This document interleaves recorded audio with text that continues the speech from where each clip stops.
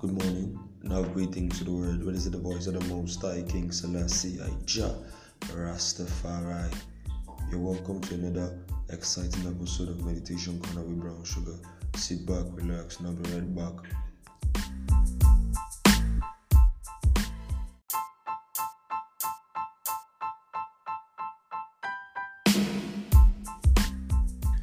Welcome back to Meditation Corner with Brown Sugar.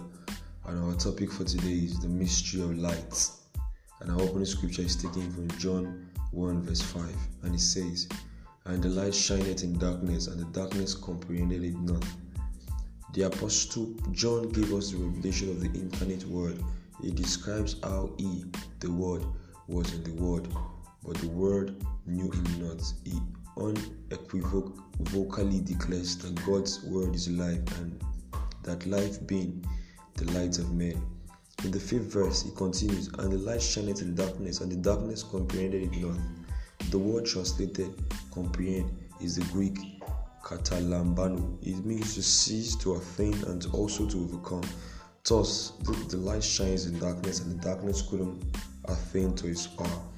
It couldn't overcome nor seize it. The darkness couldn't take a hold of or comprehend the mysteries of life. The darkness couldn't overpower the light, and still hasn't. Have you ever turned on the light in the room and the darkness was so thick that it caused the light to recede? That can never happen. Even if the light is small or a mere flicker, the darkness has to pull apart. This should help you understand who you are when Jesus said you are the light of the world. Matthew 5 verse 14. He was talking about your calling as a Christian, and you must be conscious. You must become conscious of this truth. You are called to light up the darkness in your world, in your sphere of influence. You are that light that darkness cannot comprehend.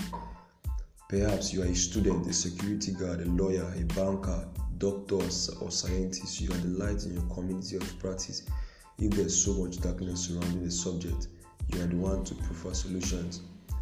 You are the one to prefer answers or solutions. You are the light in that field, imbued with supernatural ideas and genius for the solutions needed.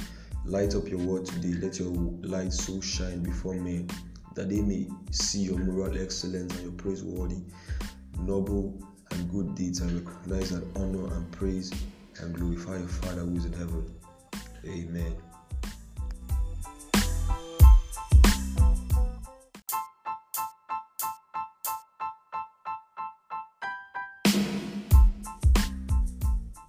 I will take the confession, and it goes like this. Everywhere I am, and in all that I do, my light shines with so much intensity for the world to see.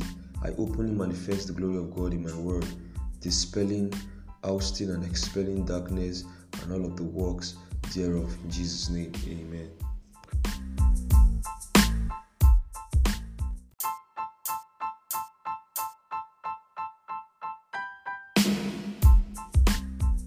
I've come to the end of Meditation Corner with Brown Sugar. Always remember, brethren, that you are the light of the world, that you shine so brightly.